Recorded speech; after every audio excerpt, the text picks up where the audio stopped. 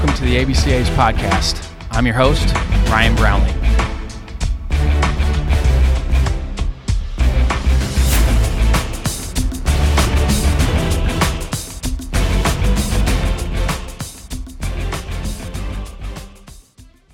This episode is sponsored by Netting Pros. Netting professionals are improving programs one facility at a time. Netting Professionals specializes in the design, fabrication, and installation of custom netting for backstops, batting cages, dugouts, BP screens, and ball carts. They also design and install digital graphic wall padding, windscreen, turf protectors, dugout benches, dugout cubbies, and more. Netting Professionals is an official partner of the ABCA and continues to provide quality products and services to many high school, college, and professional fields, facilities, and stadiums throughout the country. Netting Professionals are improving programs one facility at a time. Contact them today at 844-620-2707 or info@nettingpros.com. Visit them online at www.nettingpros.com or check out Netting Pros on Twitter, Instagram, Facebook, and LinkedIn for all their latest products and projects. Make sure to let CEO Will Miner know that the ABCA sent you. Now on to the podcast. Next up on the ABCA Podcast is Salisbury University head baseball coach Troy Brohawn. Coach Brohawn is entering his 8th season as head coach at Salisbury. In his 7 seasons as head coach, Salisbury has made the NCAA Regionals 7 times, and been to the College World Series twice, and won the national championship this year. Salisbury has a great tradition, having been to the NCAA Regionals 22 straight years. Coach Brohawn is one of 2 coaches to win a Major League Baseball World Series as a player and a Division III national championship as a coach.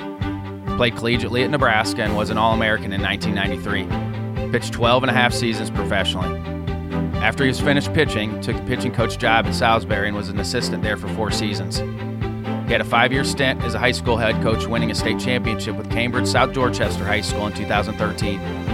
In this episode, we cover Salisbury's national championship season, Coach Brohawn's path as a player and coach, his thoughts on player development, coaching high school and college, and continuing Salisbury's tradition. Let's welcome Coach Brohawn to the podcast.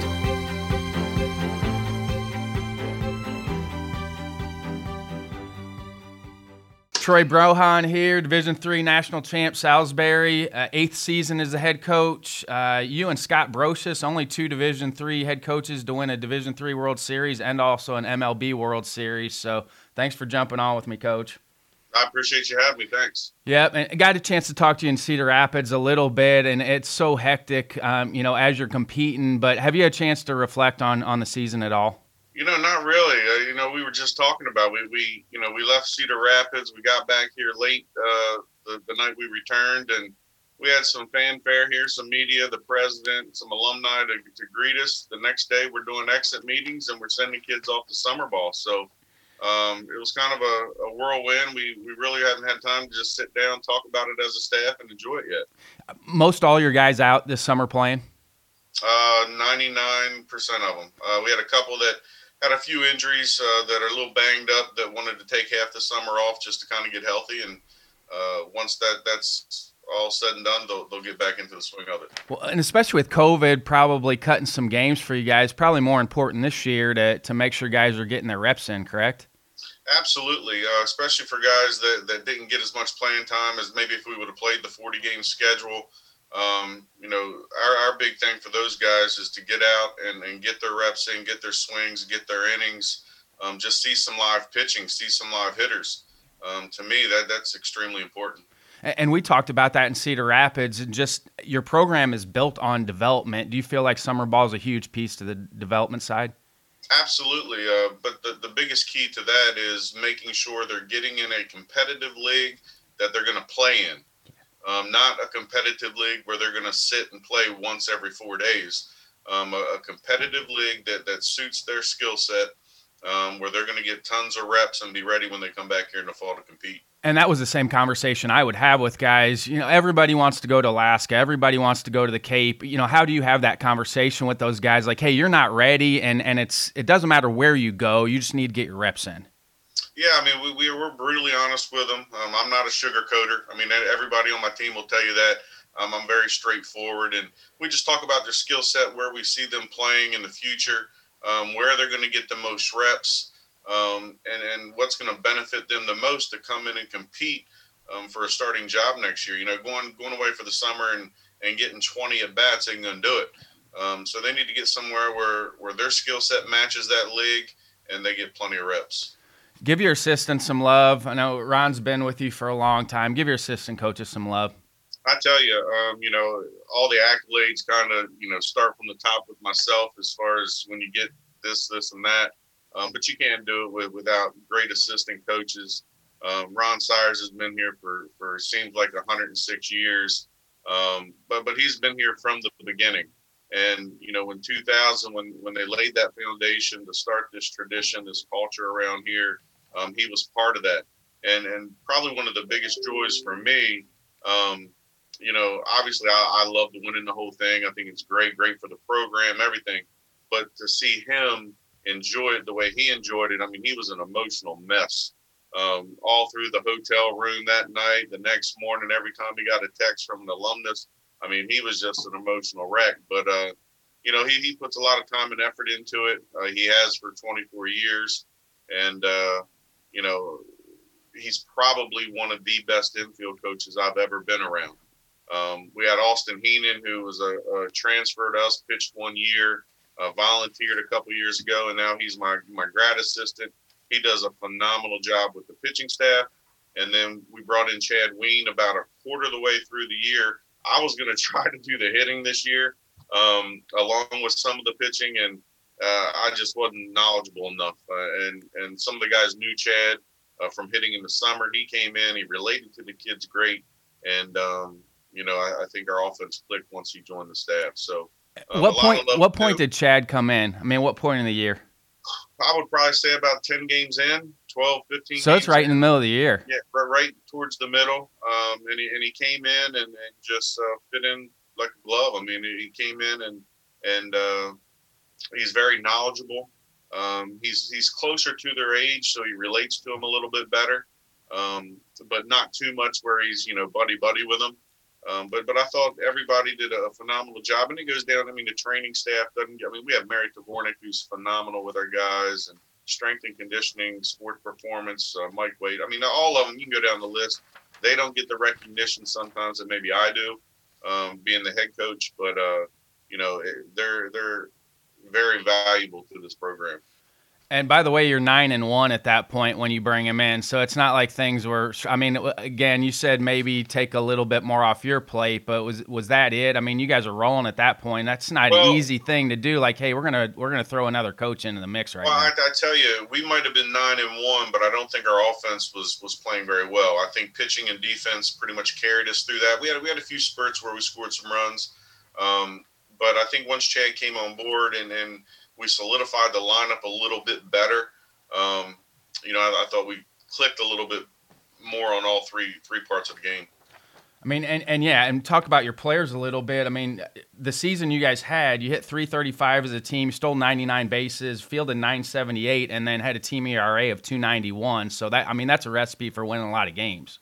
Yeah, absolutely. And then, we rest our hat on the pitching and the defense part. The offensive part of it, I'm more, the guys don't like it too much, but I'm a National League guy at heart, so I'm big onto the small ball. I like advancing guys. I'm not big on the big bashers. Now, will I turn one away that can hit me 20 home runs? No, I won't. But in Division III, let alone Division I, how many guys on a team do you see hitting 10 to 15 to 20 home runs? You don't. And I think one of the biggest things that we did over the past 2 years was develop a bullpen number one.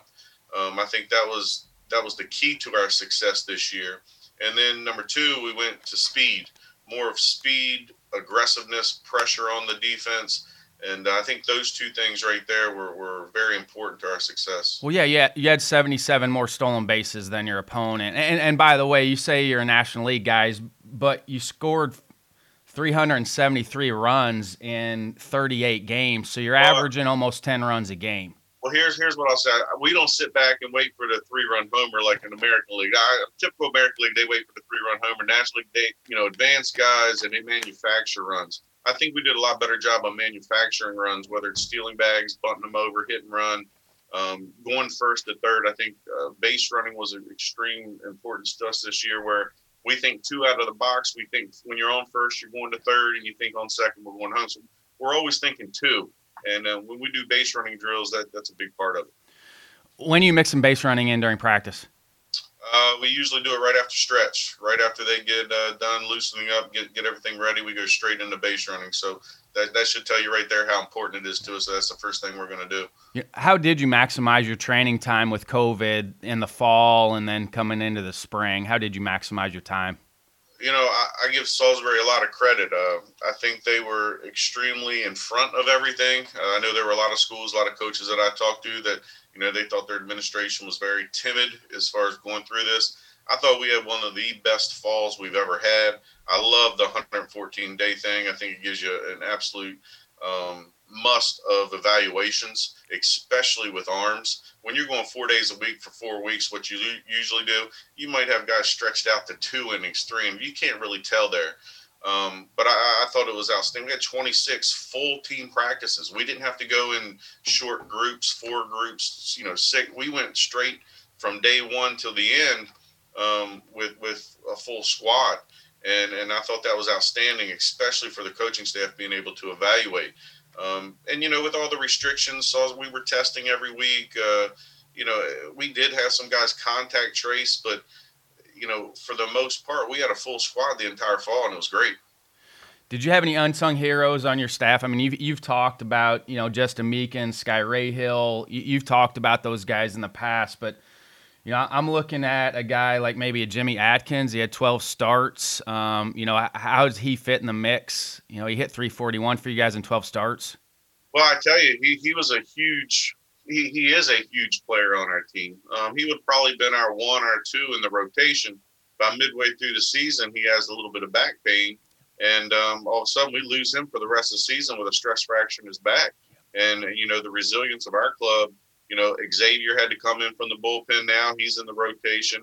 Clayton Dwyer, who he had started in the past 2 years, but spot started this year. He's so dominating out of the pen.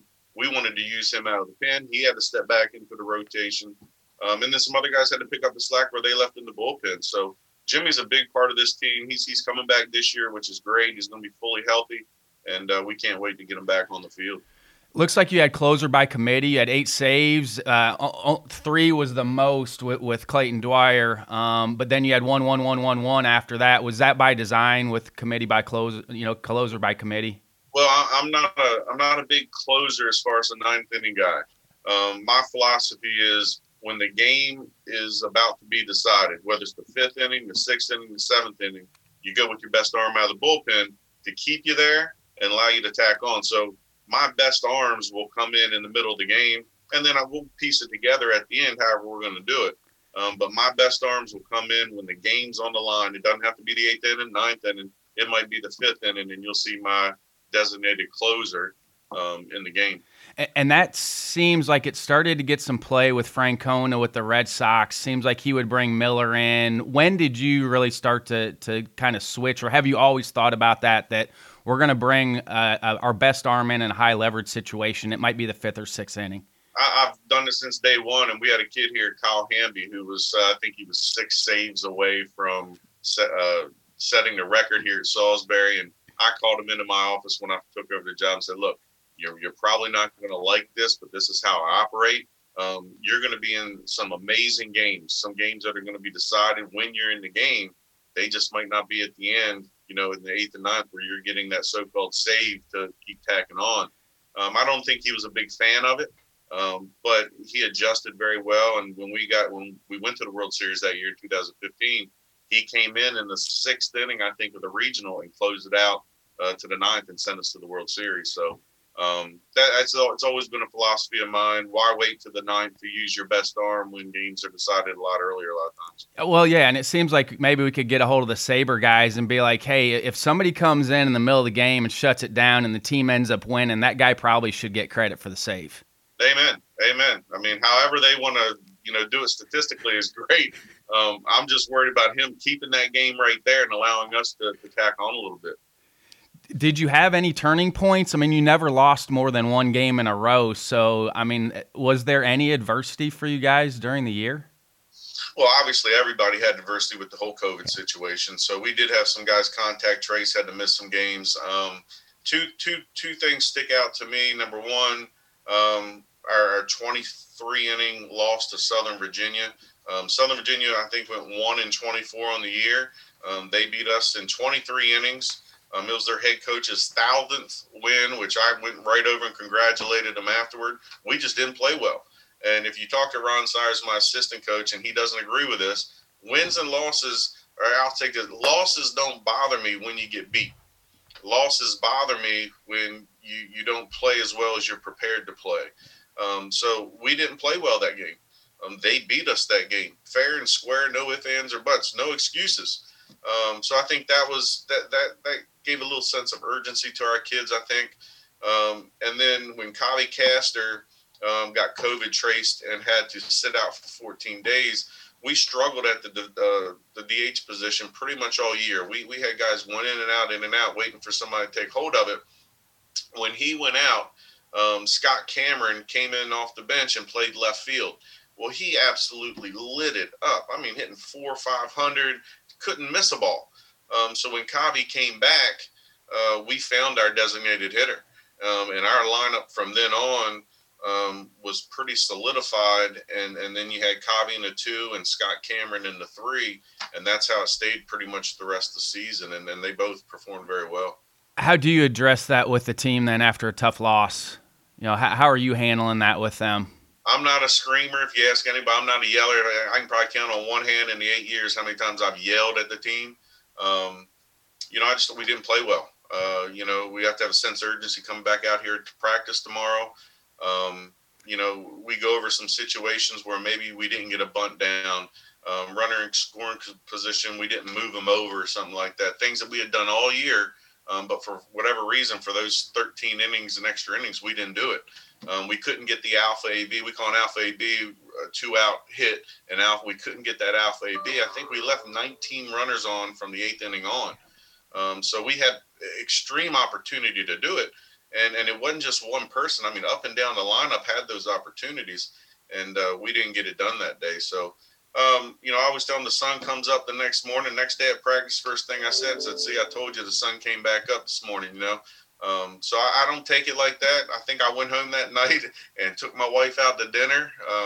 Not that it doesn't bother me, but I don't let it eat at me like some do. Yeah, how do you define kind of that, whether it's sense of urgency as opposed to maybe trying to press to make things happen? Yeah, well, I think in that game specifically, how can you not think, well, this team hasn't won a game. You guys are ranked 4th in the country, and then all of a sudden you're pressing. I mean, everybody up there is pressing. They're trying to squeeze the juice out of the handle of the bat, I thought our pitching staff did a phenomenal job. We relied on, I think, 2 or 3 guys that day to get us through 12 innings that didn't have many innings. So they did a great job. I just thought offensively we tried to do too much instead of just, we always say be the best you, and they tried to be better than what they were. You were in Appleton in 2015, Cedar Rapids win it. How do you compare the two different sites? It's kind of difficult. That's a difficult question just because of the whole COVID. You had the parade or the ceremony when you come in 2015. We had none of that this year. Guys liked going back to the field to see the other games. They had none of that this year. So it's hard to compare them. Hopefully we'll make it back next year, the year after, and it'll be a lot different with all these restrictions lifted. But of all the things that you went through there, I told our team that there's 300 and some odd teams that would deal with all these restrictions. They would trade places with you in a heartbeat. So, don't take it for granted.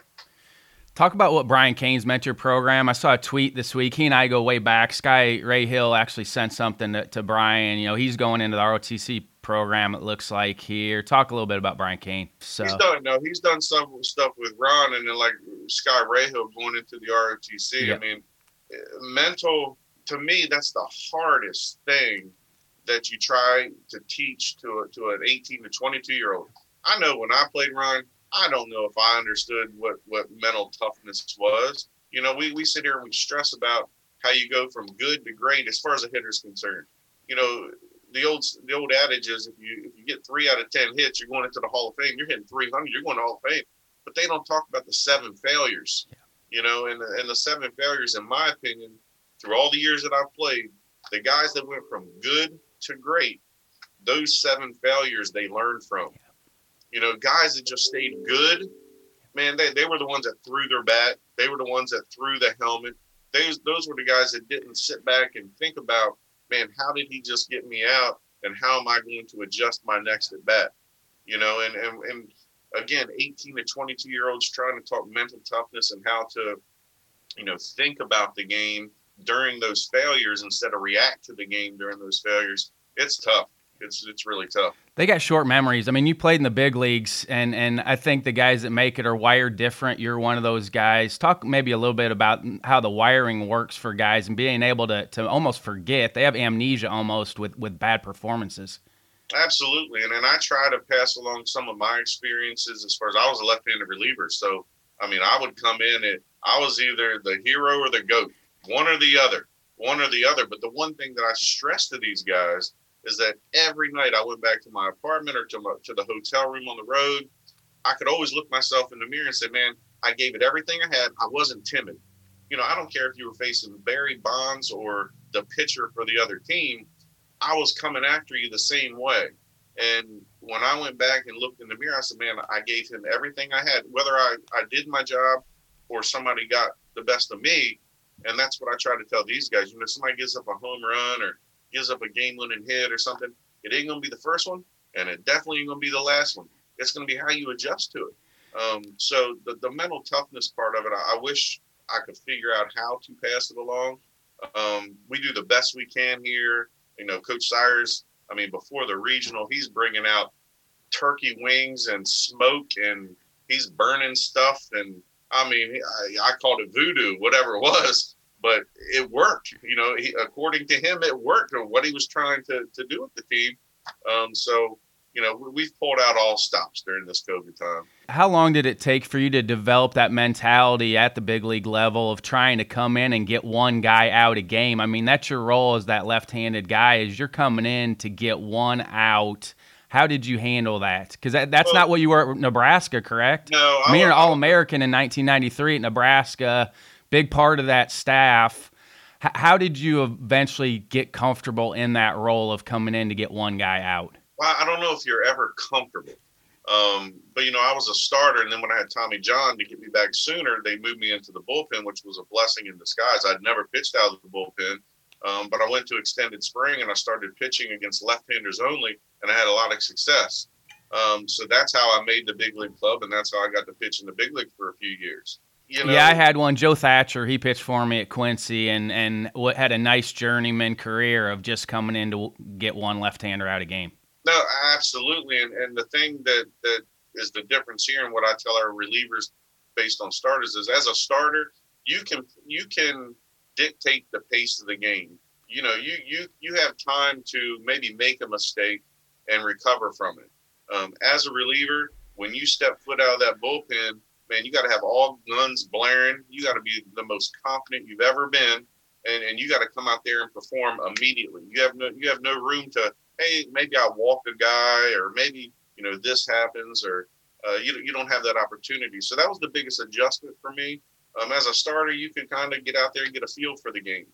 But I always tell our guys that pitching, they put you out on a mound that's this much higher than everybody else for a reason. You're out there to set the tone, to set the pace.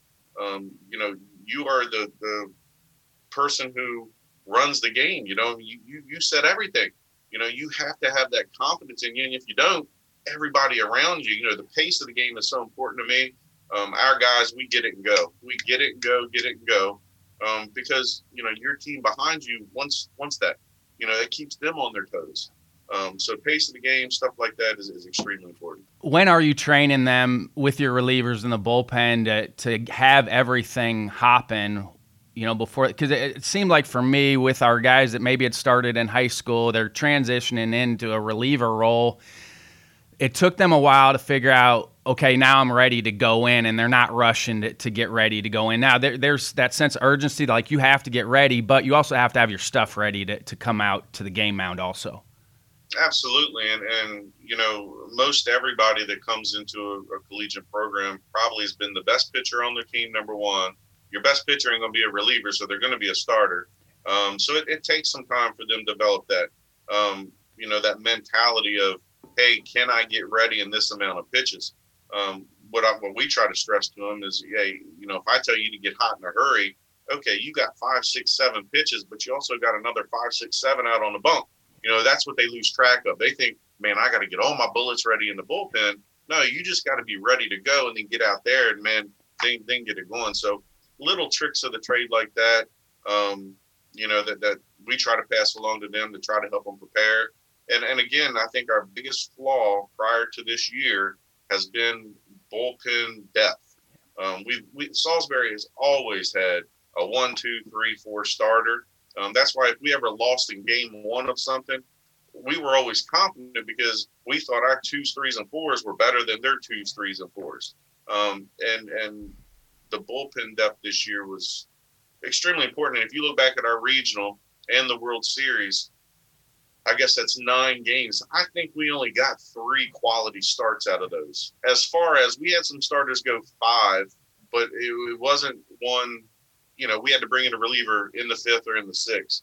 Jackson Balzan was the one that gave us 2 solid starts that really saved our bullpen in those situations.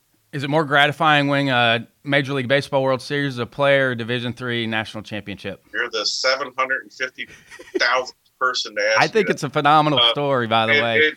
It's so totally different, and here's the reason why. Number one, in the World Series or in the major leagues, when I pitched, I could kind of determine an outcome. My performance, good or bad, could determine the outcome of a game. As a coach, yes, can we put a player in here or put a player in here or pinch hit here or bring in a reliever here? Can you play chess with different guys? Absolutely. But I'm not the one pitching. I'm not the one catching, and I'm not the one hitting. So I have no say in how they perform. We try to put our guys in the best situation to perform, given their skill set. If we think you're a power hitter and we need a bunter up there, well, I'm not going to put you in that situation, or vice versa. We're trying to put the guys in the best situation, given their skill set, and, you let the chips fall where they may. How did you get to Nebraska from the Eastern Shore? I mean, this is back in the days where it was more regional recruiting-wise, so how did you get all the way over there? I was fortunate enough to play on the junior national team as a junior in high school. Went out to the Olympic Festival in Minnesota, ended up making the Olympic team to travel to Cuba, played for the World Championships. After that, letters and phone calls and everything started coming in. And back then, it's the phone call to your house, not your cell phone, not the tweet, not the everything else. And I went on my visit. I think I went to Arkansas, James Madison, a school close to here. I coached there 4 years, by the way, in the late 90s. I went to LSU, and I verbally committed to LSU when Skip Bertman was there. And then Nebraska called me, and I already verbally committed. Nebraska called me. I had one trip left or something, and I was a huge college football fan. And back then, Nebraska was 1 and Colorado was 2, or vice versa. And they like, we want to bring you in on this, football weekend. Come out and enjoy it. I said, absolutely. I mean, I'd already verbally, but I'll come out there. And I fell in love with it. It just reminded me, I'm from a small town in Maryland. You ride down the road, everybody waves to you. Nebraska, the best thing about it was there's no pro sports in Nebraska. So the entire state focuses around the university. I mean, I went to my first volleyball game there, and there was 27,000 people there. I mean, it was unbelievable. And it was probably the best decision I ever made great friends, great relationships. To this day, I still keep in touch with them. And that's how I ended up there. How many complete games did you have in 93? I couldn't tell you a stat of mine. I need to look, but it was a lot. Like, it was eye-popping. And I mean, how come guys don't do it anymore? I mean, well, the pitch count part of it. And we're not, crazy about it here as far as, hey, I believe, just say you throw out a round number of 100. There's a big difference between a hard 100 and an easy 100. If you're going a hard 100, it might be time to get you out of there because that might be 125, 120, 130 pitches. But if you're cruising through an easy 100, you might be able to get out there a little bit. And, as far as the complete games back then, quick story is that I didn't go to Nebraska to pitch. I went to Nebraska as an outfielder, and I played outfield my entire freshman year.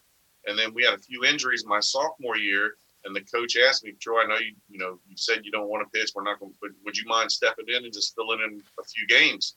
I said, absolutely.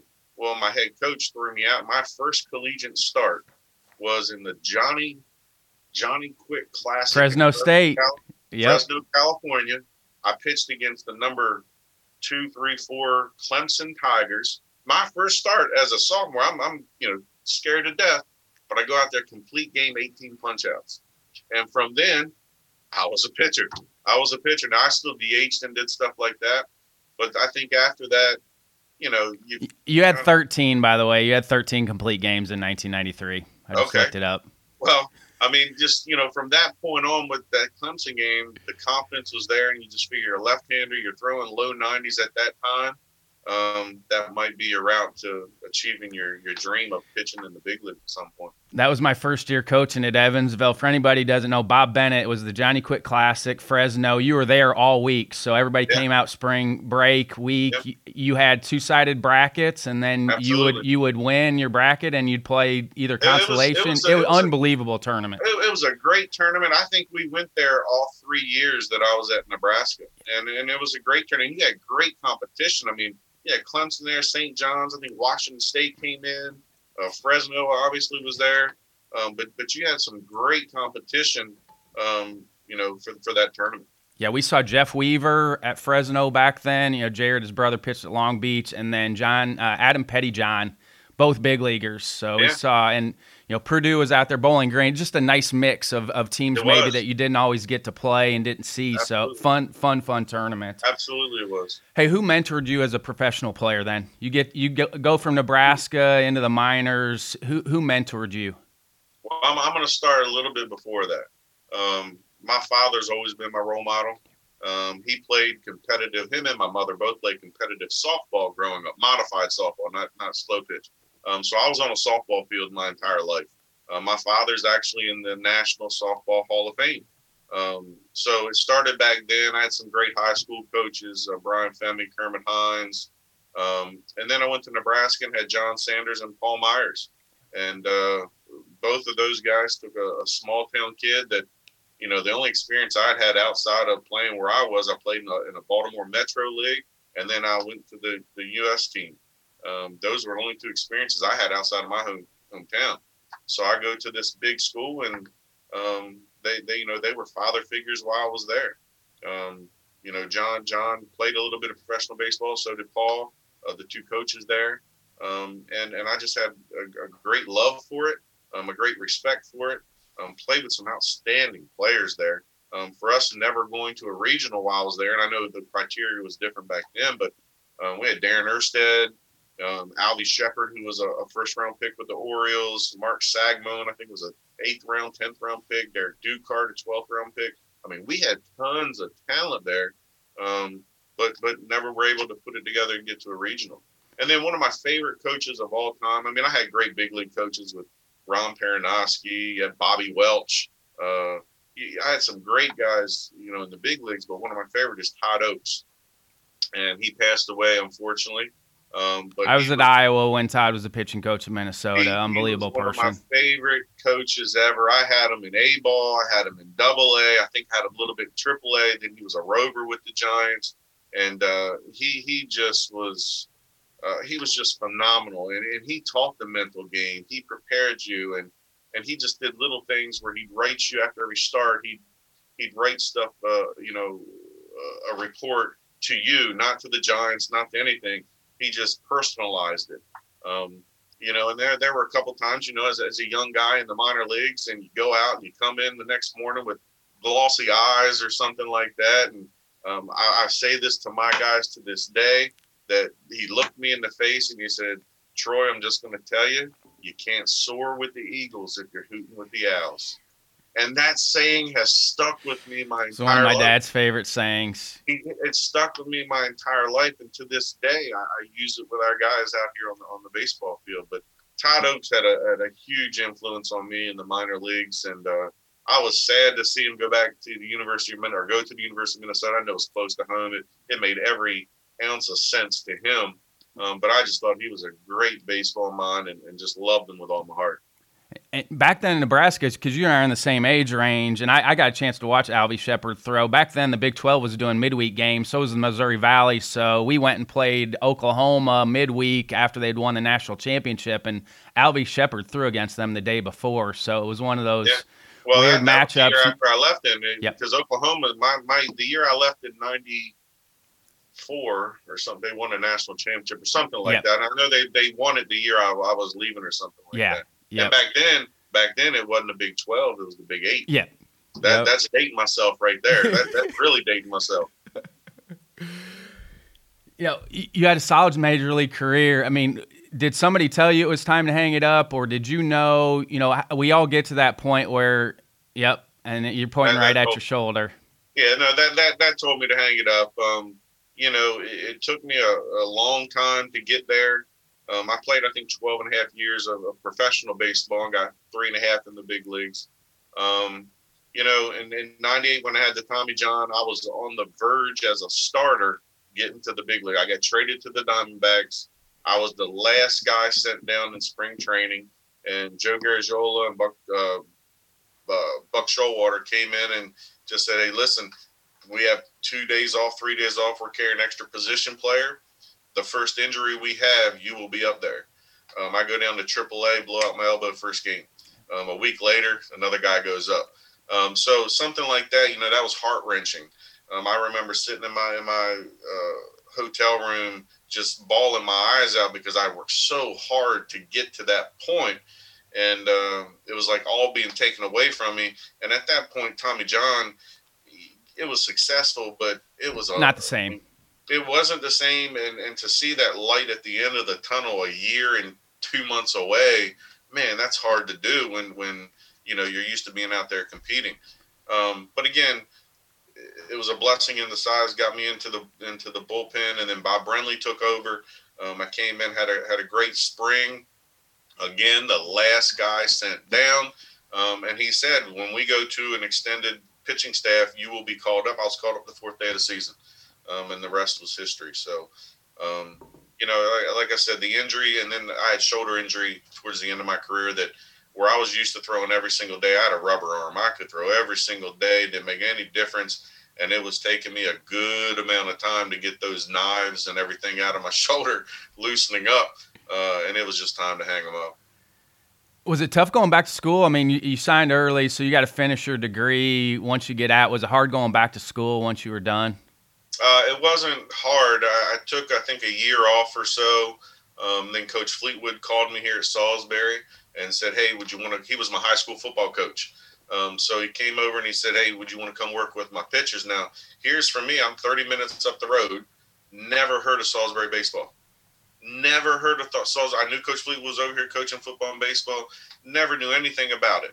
So I'm thinking, well, I'll come over here and I'll teach him how to grip a fastball, or I'll teach him how to hold a runner or something, just club stuff, And I get over here and I'm like, holy moly.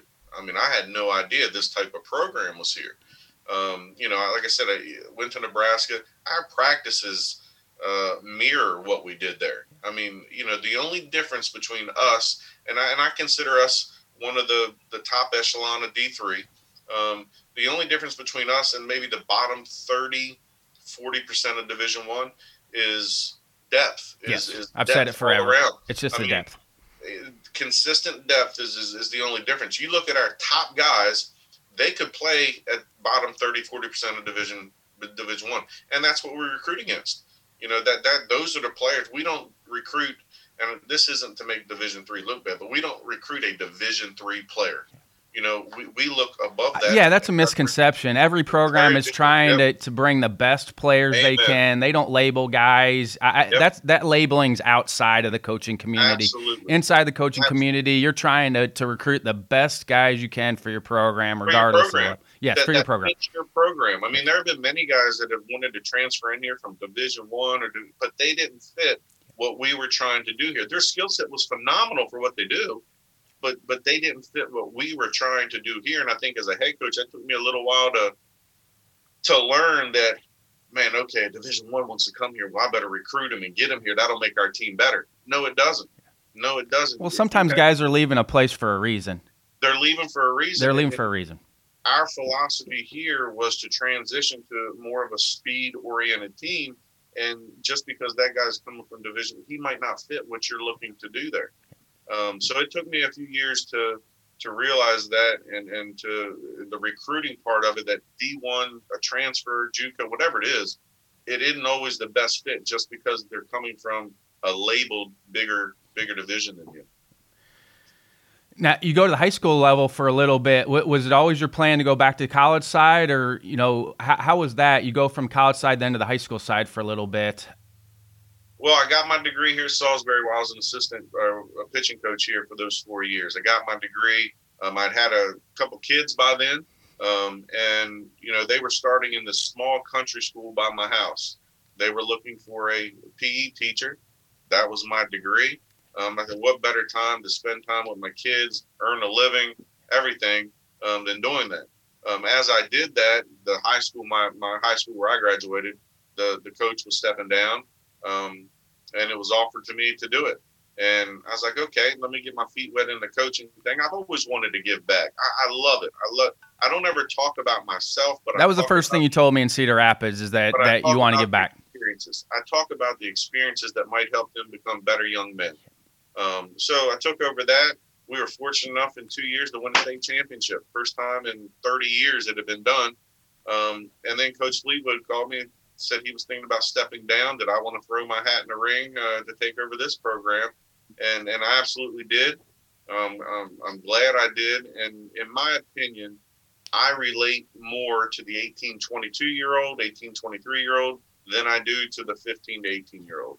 I just think my experiences, the things I'm trying to teach and pass on, or even my assistant coaches are trying to pass on, we relate to that age bracket better than we do to the younger kids. And then that's why I came here and took over this. What else did you bring from the high school side back? I mean, you're at the college side, you go to the high school side. What did you bring with you that you learned on the high school side to the college side? Wow. What did I learn in the high school side? Well, budget. Yes. I learned a lot about a budget. Even getting here, learning about the budget side of it. The baseball side of it. The one thing I love about Division III, and I tell parents when they come in here, they might not love this, that I love this, but I can't give any athletic money to them. I absolutely love it because the kids come here that want to play baseball. It isn't that I'm giving you this X amount, now I have to play you. I say this at our first meeting every single fall, that I don't care if you're a freshman, sophomore, junior, senior, gratis, whatever you are, the best player will play here.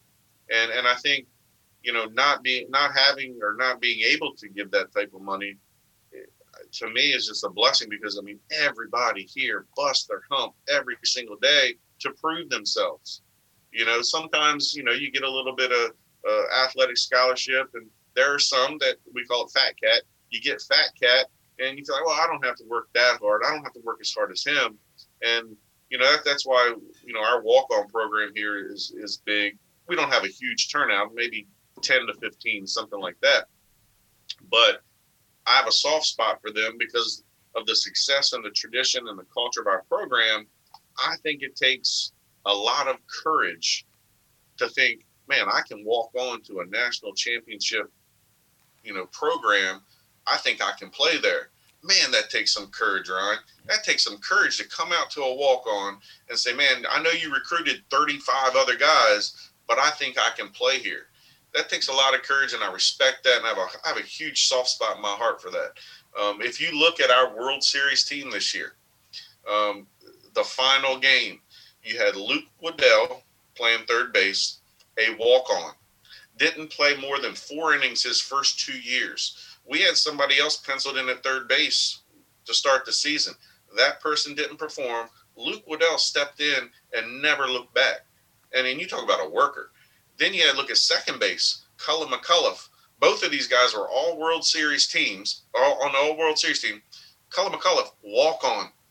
Never hardly played at all in his 3 years here. And then all of a sudden he gets an opportunity 3 quarters through the season and never looks back, ends up with 9 or 10 hits in the World Series, batting out of the 9-hole.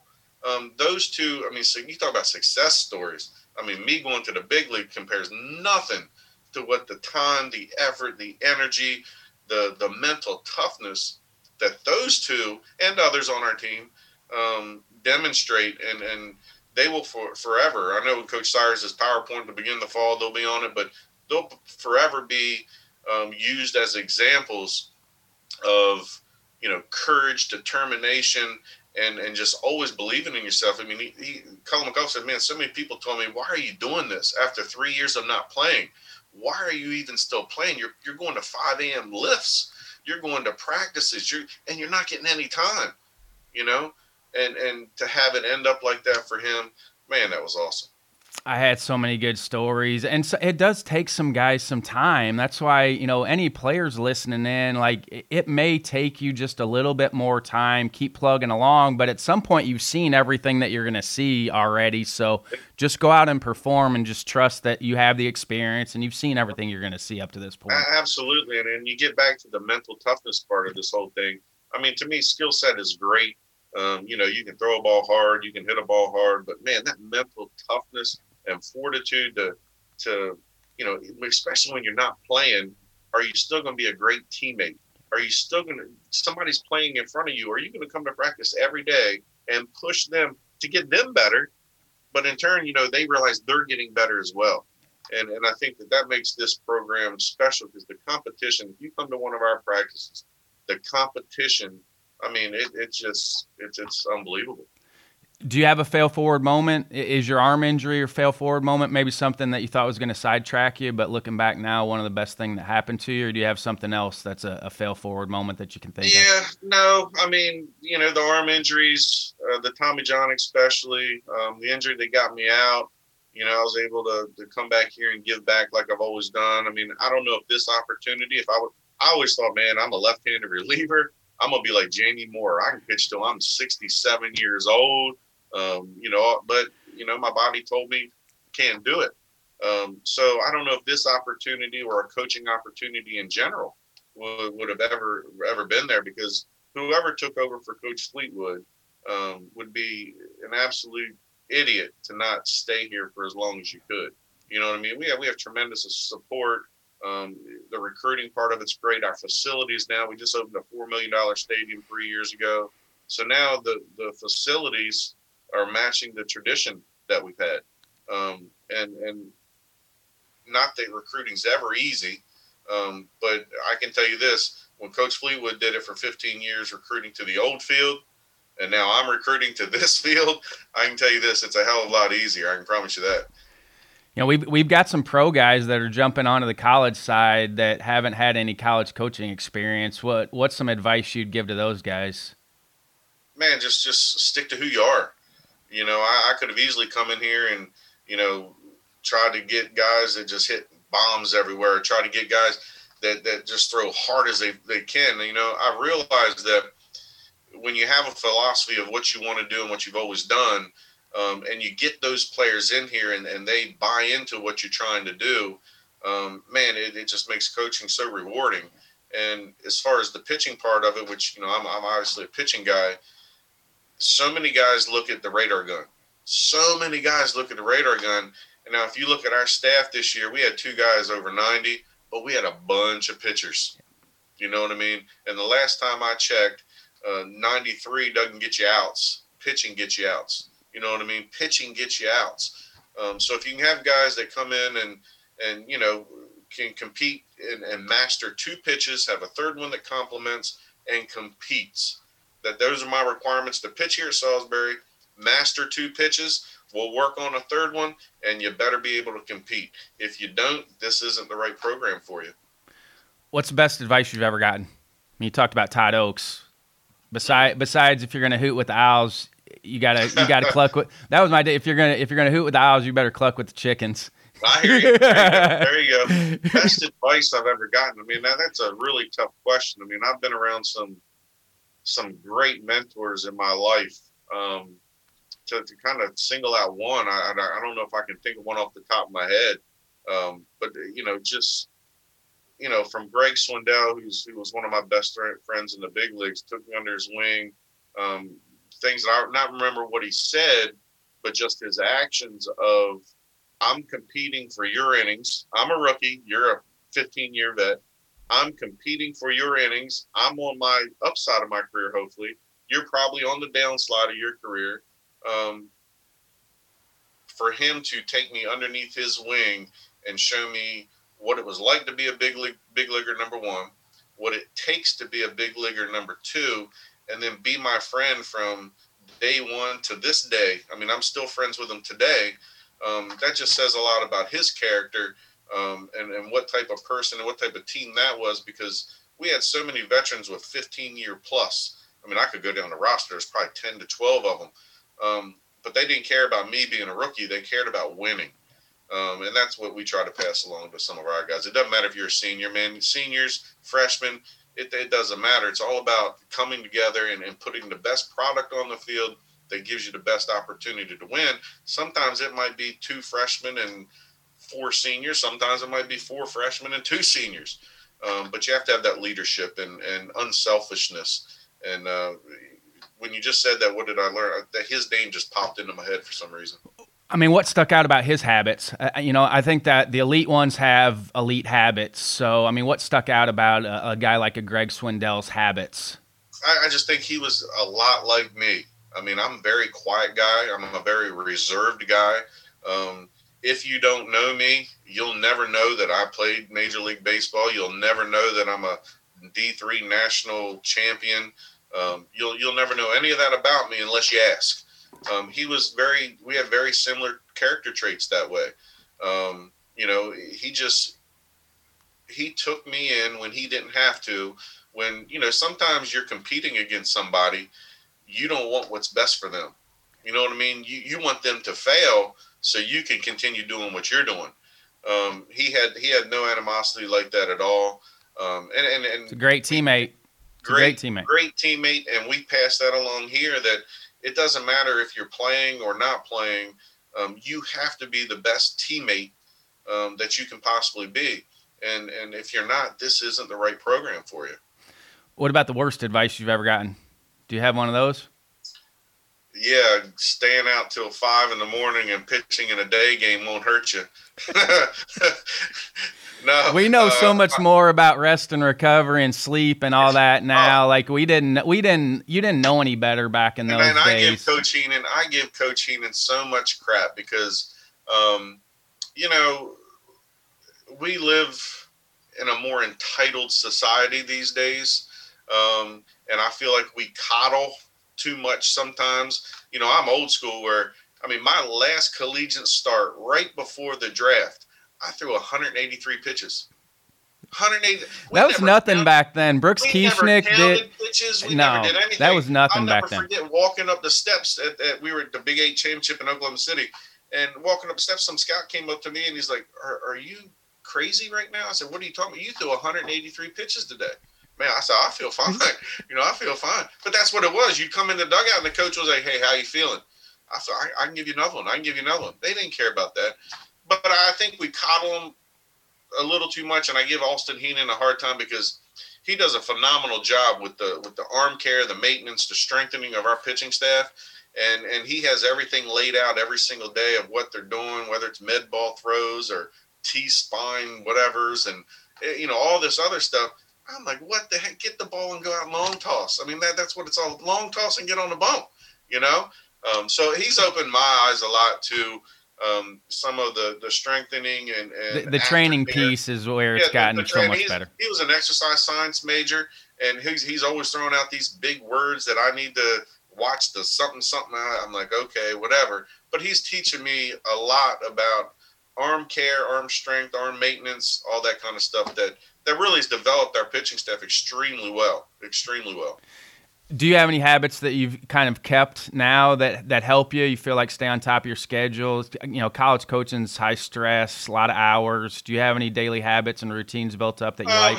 I don't have any really daily habits. I'm not a superstitious guy by any means. I don't rub a lucky shoe or something before every game or whatever have you there.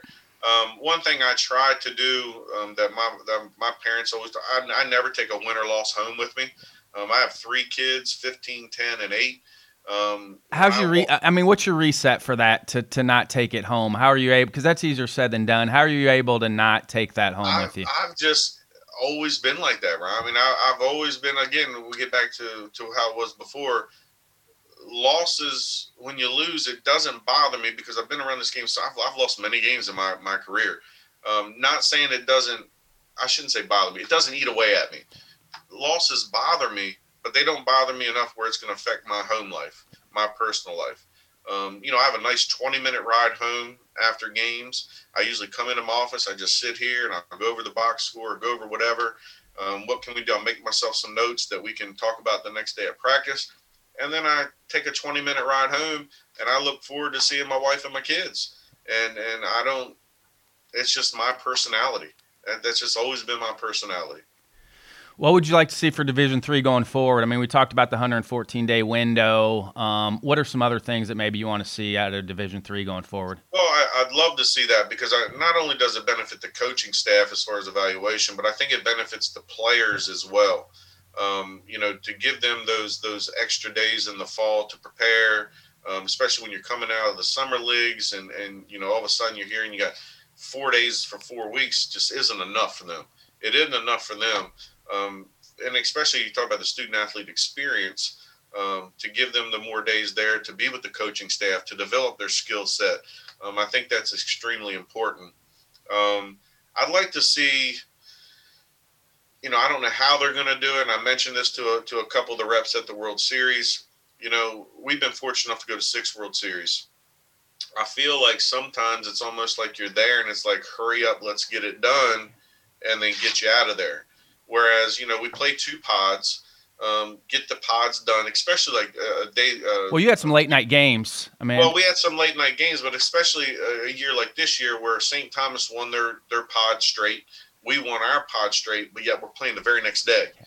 Why not give you a day off and then you're allowed your game 1 starters, just say your game 1, your game 2 starters to get their normal rest, and then you're getting the best product. You know what I mean? Instead of bringing your ones back on 2 days, 3 days rest, you're getting the best product for a national championship series. And I know with money situations, and I don't know how much they lost this year with COVID, and we're not a money generator like Division I is. But you want it to be competitive, and you want it to be fair for everybody involved. It's always going to be competitive who you throw out there, but you want the best 2 teams with their best 2 products on the field. You know what I mean? And usually it starts on the bump. So I would love to see that. I would love to see a little more love. And again, it's hard to compare this year compared to the 2015 in Wisconsin. But I'd just like to see a little more love towards the athletes. This year was so hard because of the testing, and I get it all. But hopefully next year they go back to the opening ceremonies. They go back to the things that made going to a College World Series, everybody get there and it's like, man, we're in the College World Series.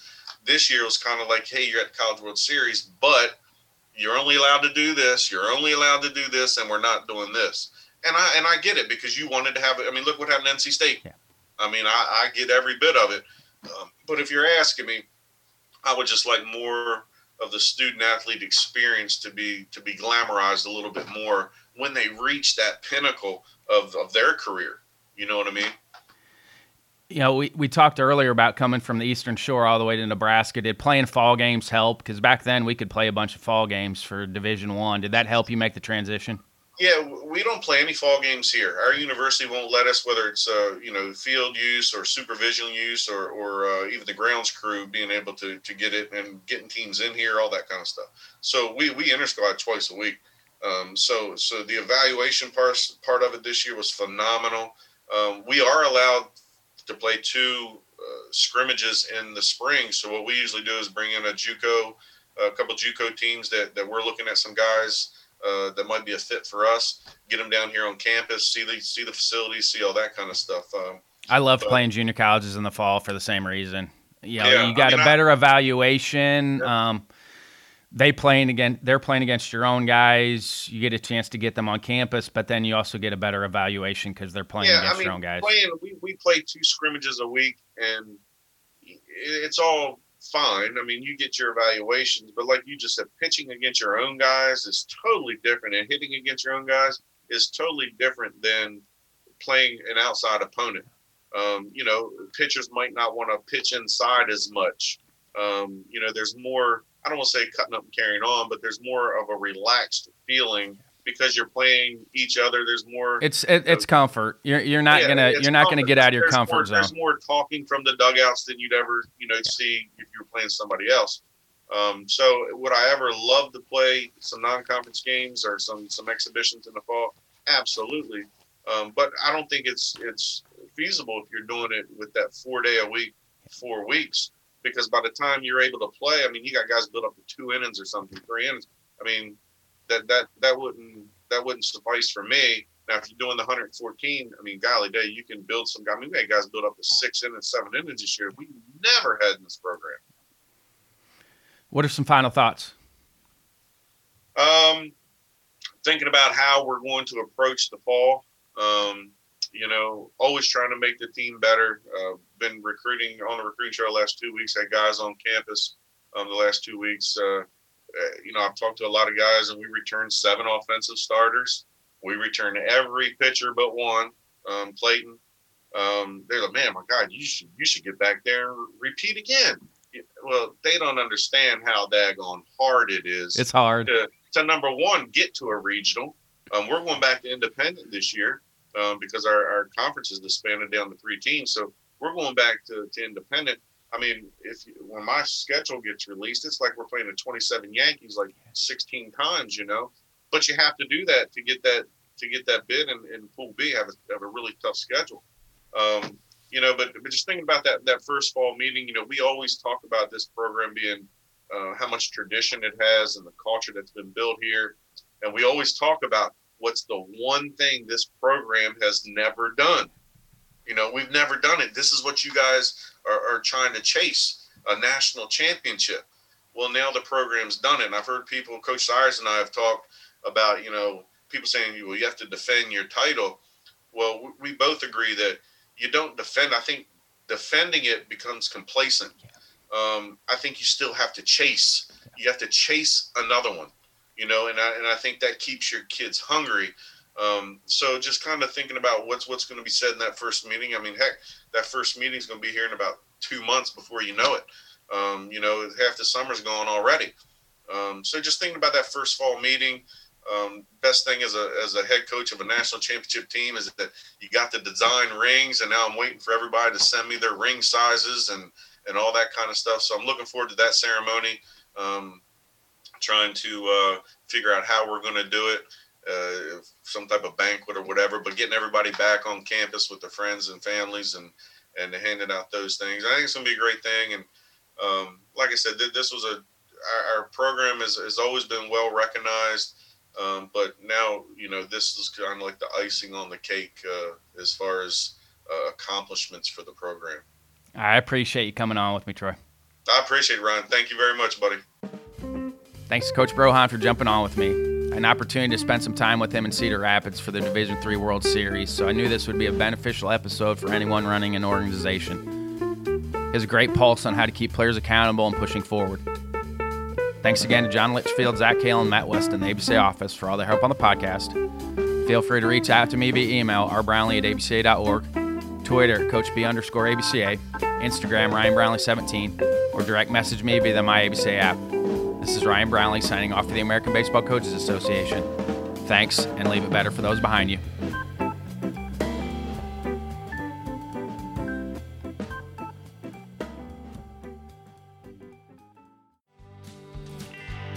I don't have time to sit and wonder who and where you are. I don't